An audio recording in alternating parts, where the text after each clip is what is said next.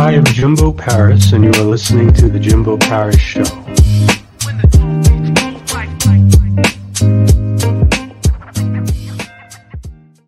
All right. How's it going, guys? This is Jimbo here from The Jimbo Paris Show, and today we've got a great guest on. His name is Matt. He's basically focused on mental illness, helping countries, and he has a hub that kind of steers people towards organizations working towards like a specific cause. And he also successfully recovered from schizophrenia and bicycled all the way across Canada. So let's see what he has to say. Hi, nice to meet you. Nice to meet you. Yeah, so please begin. Tell me who you are, what you're about, and what your message is. Yeah, so I'm in Canada. I've got schizophrenia. I got that at the age of 22.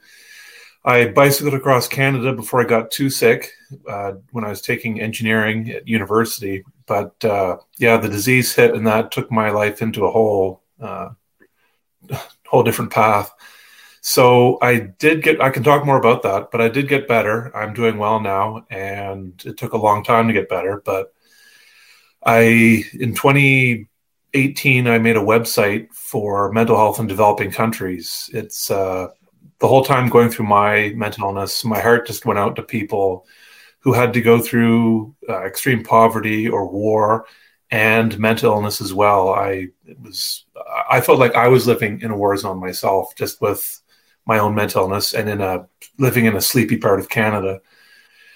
And anyway, so I made the website, Mind Aid, and I found 7 nonprofits that are giving basic mental health care.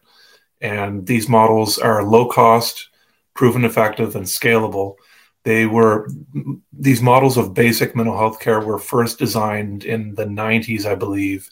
They were modeled after models of basic physical health care. There were guides for decades on how to fix a broken leg where there's no doctor or hospital around for miles, or any kind of physical ailment. So they did the same for mental health. And the World Health Organization is trying to figure out the best way to roll these models out to the masses. There are over 270 million people in developing countries with no mental health care. So the 7 nonprofits I've found, they're relatively small. They need a lot more help, but they're doing good work. They've helped thousands of people already get back up on their feet with mental health. And there are some other organizations on the website too. Not all of them you can donate to, but those 7 that I've mentioned, those you can actually donate to or fundraise for. So yeah, the website's kind of a hub. As far as I know, it's the only website of its kind in the world. If you go and look for resources to help people with mental illness in developing countries, they're scattered across the web. I've put them on one site. So I actually just found some a couple of days ago, about half a dozen more groups I'd never heard of before. And I put them on there, including one that's helping people in Ukraine get mental health support. So I haven't added that one to the web just yet, but onto my website yet, but I want to put that up at the top of the page. Yeah, it's I can talk about my time with schizophrenia. I can talk more about the mental health in developing countries part. I can talk about just mental health tips in general. I've read a lot of books on how to get myself better, and I can share whatever you want. Definitely. What is schizophrenia? Yeah, so a lot of people say to me, I don't know much about it, and I'm going to say this right off the bat, and I wish we weren't in a state that I have to say this right off the bat. It hurts me to have to say this right off the bat. The stats on violence and schizophrenia I've read 2 stats. First off, there's not a lot of information about schizophrenia. There are a handful of books I found. There are a lot more books on depression or anxiety. But with schizophrenia, I found 2 stats. So in general, the general rate of violence in the population here in Canada, and maybe similar in the US, is 2%. 2% of the population the general population are violent. And that doesn't mean they're all killing people. In Canada, the rate of homicide is one person per 150,000 people every year. So that's like 0.0006% or something. So this 2% of the population, of the general population that's violent, it could be kicking, biting, scratching, violent bar fights. The World Health Organization says violence is actually difficult to define. There's a lot of different components to it. Psychological violence. The two stats I found on schizophrenia are people with schizophrenia have the exact same rate, 2%. It's no different. It's no more violent than the general population. Then the other stat I found is 4%. That 4% of people with schizophrenia are violent. So still 2 to 4%. That's low. I mean, 96 to 98% of people with schizophrenia are just not violent, and that's the way I was. I've never wanted to hit anybody in my life, sick or healthy. I live in Canada, didn't want to play hockey. Everyone else played hockey. I didn't want to play hockey. I didn't like the fighting. And anyway, I try to say that first off, because I know some people might be scared of people with schizophrenia. I'm trying to change that. And I think if people knew those two stats, like the 2 to 4%,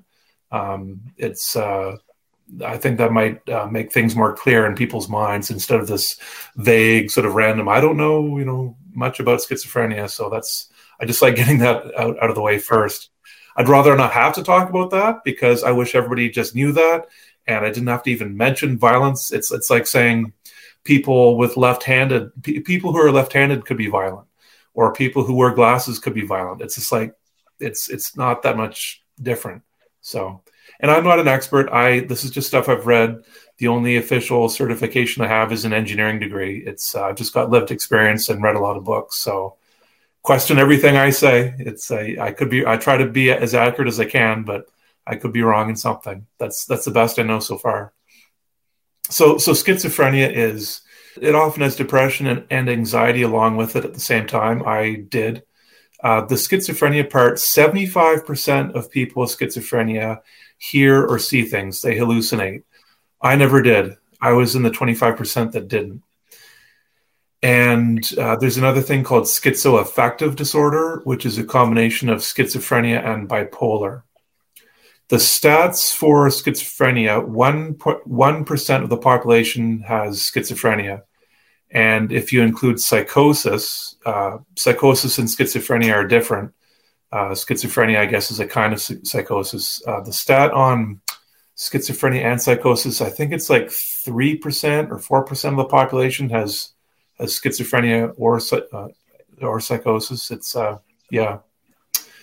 So with psychosis, for me, I never hallucinated, but I did have more sort of trippy things going on, like my sense of time was affected. Time just went by so slowly, so unbelievably slowly.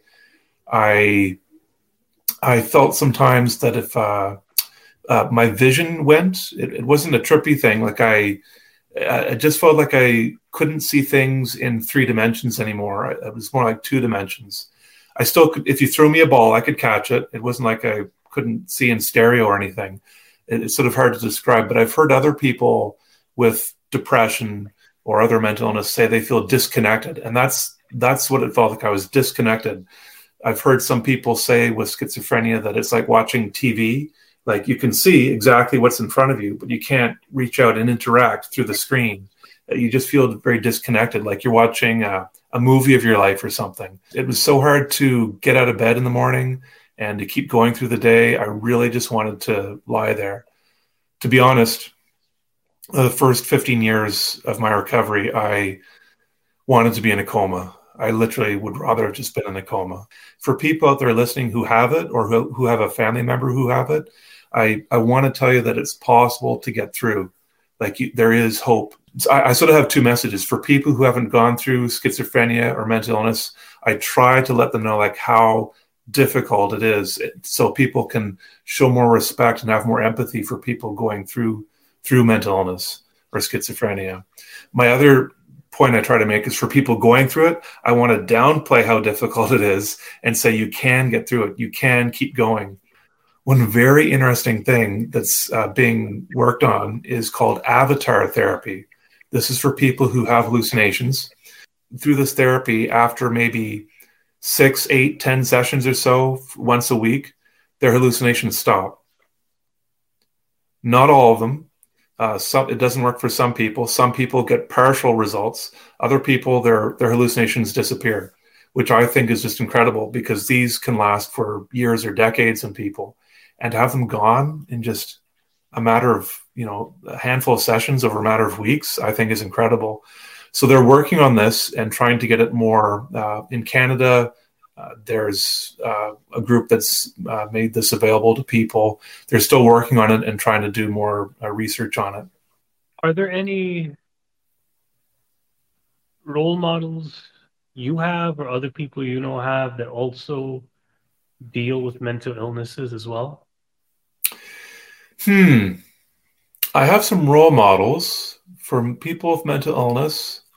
I do know that there's a young lady, Cecilia Mago, and she's got a TED Talk. She has schizophrenia, and her TED Talk that came out in 2015 is called "I Am Not a Monster: Schizophrenia."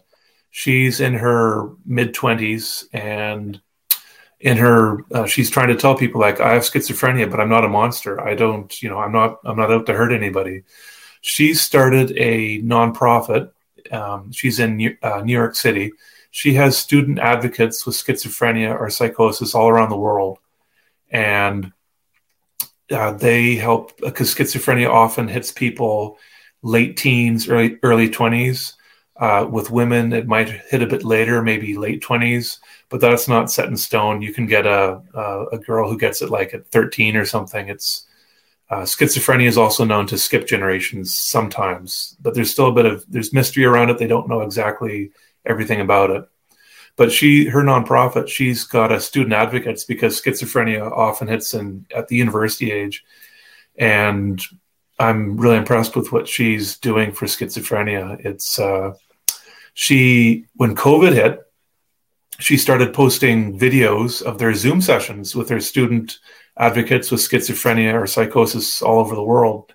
And for the first time in my life, I was seeing pictures of people who had the same thing as me, schizophrenia. They'd have like a photo of like a Zoom session with like 10, 12, 20 people on it. And they just kept posting these. And I'd never seen so many people. And it just shows how much we're not represented in the media, or how many people even I've met in my life. We all kind of hide around it. We're not out loud and proud with it. And I wish that would change. With COVID, things have changed a lot more with mental health. Everything's out in the open, but they say that some mental illnesses still aren't out as much as they should be. So it's on my website in the About section, I've got a couple links there to people who sell T-shirts and clothing for people to promote schizophrenia awareness. So I'm trying to, I'd like to have more people have schizophrenia out in mainstream conversation. So yeah. Robin Williams' son, Zach Williams, he is, and Tim Shriver, of the founder of the Special Olympics, and Allison Janney, the actress from the TV show The West Wing, they and others have a hashtag Break the Chains platform, because some people with mental illness are actually kept in chains in some countries. They estimate hundreds of thousands, not millions, but hundreds of thousands of people with untreated mental illness kept in chains in 60 countries. And I linked to their website on my website, hashtag Break the Chains, and that there's a pledge there you can sign. They're looking for 20,000 signatures. If any of your viewers want to sign that, they're trying to get help to unchain people with mental illness. And yeah, so Zach Williams helps promote that. At the bottom there, if you scroll down just a little bit, then the blue hashtag Break the Chains, there's a link there. Yeah, that's the page. Yeah, there's Allison Janney. And there's a video there that Allison Janney imager. That's a YouTube video with Allison and Zach and Tim Shriver and some other celebrities who are helping stop this. There's a pledge here. They've got 13,000 signatures so far. They're looking for 20,000. And there's some things there you can share on social media. Mostly, I'd have to say that if anything that helped me later in life, like specifically through my disease, it was my bike trip across Canada. That really put some wind in my sails. That gave me a lot of confidence. It taught me about pacing. I know I biked from Vancouver to St. John's, Newfoundland, and I did that with my disease. I had to pace myself. I really had to watch my emotions, not to get too stressed out and not to get too depressed. I had to try to keep them balanced as best as I could, and it was tough. But the pacing of myself through my bike trip, I think that helped, and plus just the confidence. It was I remember thinking, if I can bike across Canada, maybe I can get through schizophrenia. And February 11th of 2021, my disease stopped. The pain just stopped. I still took my medication. I'm still on it now, but the symptoms stopped. I've been left in this kind of, the last year has been this kind of debriefing phase. Like I get to actually think and ponder and reflect on what I've been through.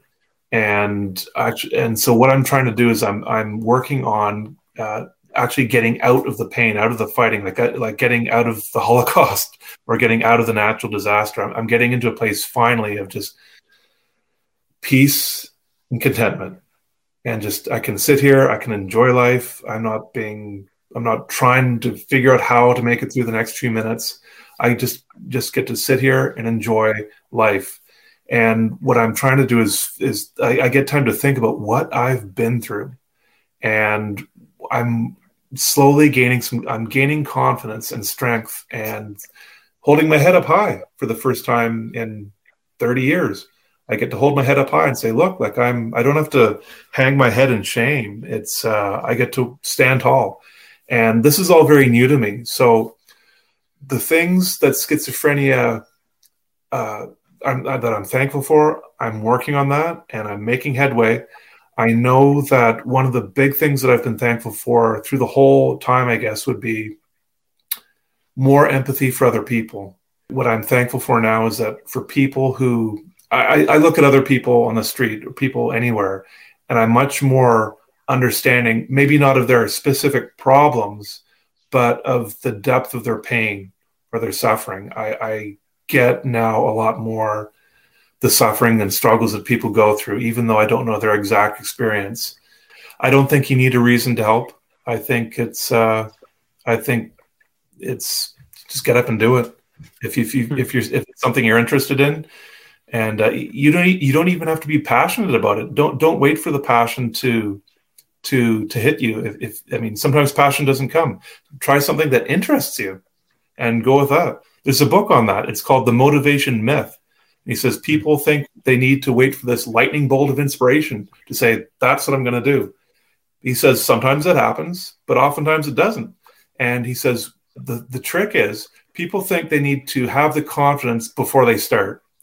But he says when you start and you take these small steps, take a small step. That'll give you a bit of confidence. Take another small step. That'll give you a bit more confidence. And just keep taking these small steps. The steps, the actions give you the confidence. You don't have to wait for the confidence in order for you to take action.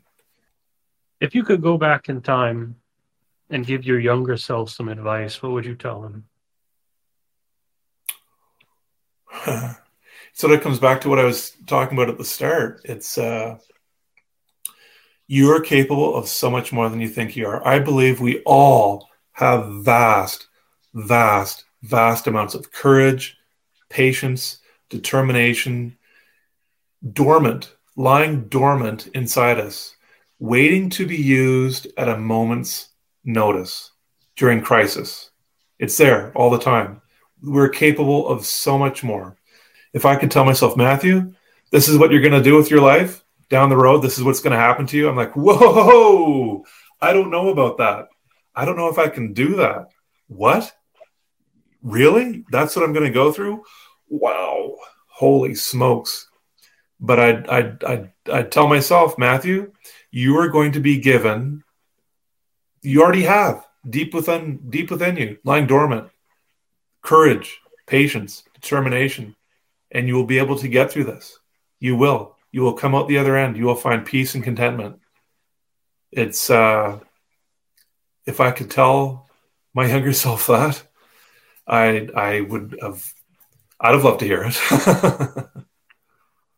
Interesting input, Matt. Well, thank you again for being on the show. This has been great. You're welcome. Thanks so much. You've asked some questions I haven't thought about, so that's you've been getting my mind working. My mind working too, man. So yeah, special thanks to our sponsors here, Alison Roberts. Grab her book. It's Behind the Power. It kind of serves a powerful book on breaking unhealthy thought patterns and creating a more powerful version of yourself in the future. And then our second sponsor, LifeWork Systems. They're a collaborative partner, big business. They work with corporate businesses and companies and create the culture that people really want to have. So if you own a business and you want to improve your company culture, reach out to this woman here. All right. And also we're available on our Roku channel. So I'm Jimbo Paris. This is the Jimbo Paris Show. Thanks again, Matt. Great having you. Thanks so much.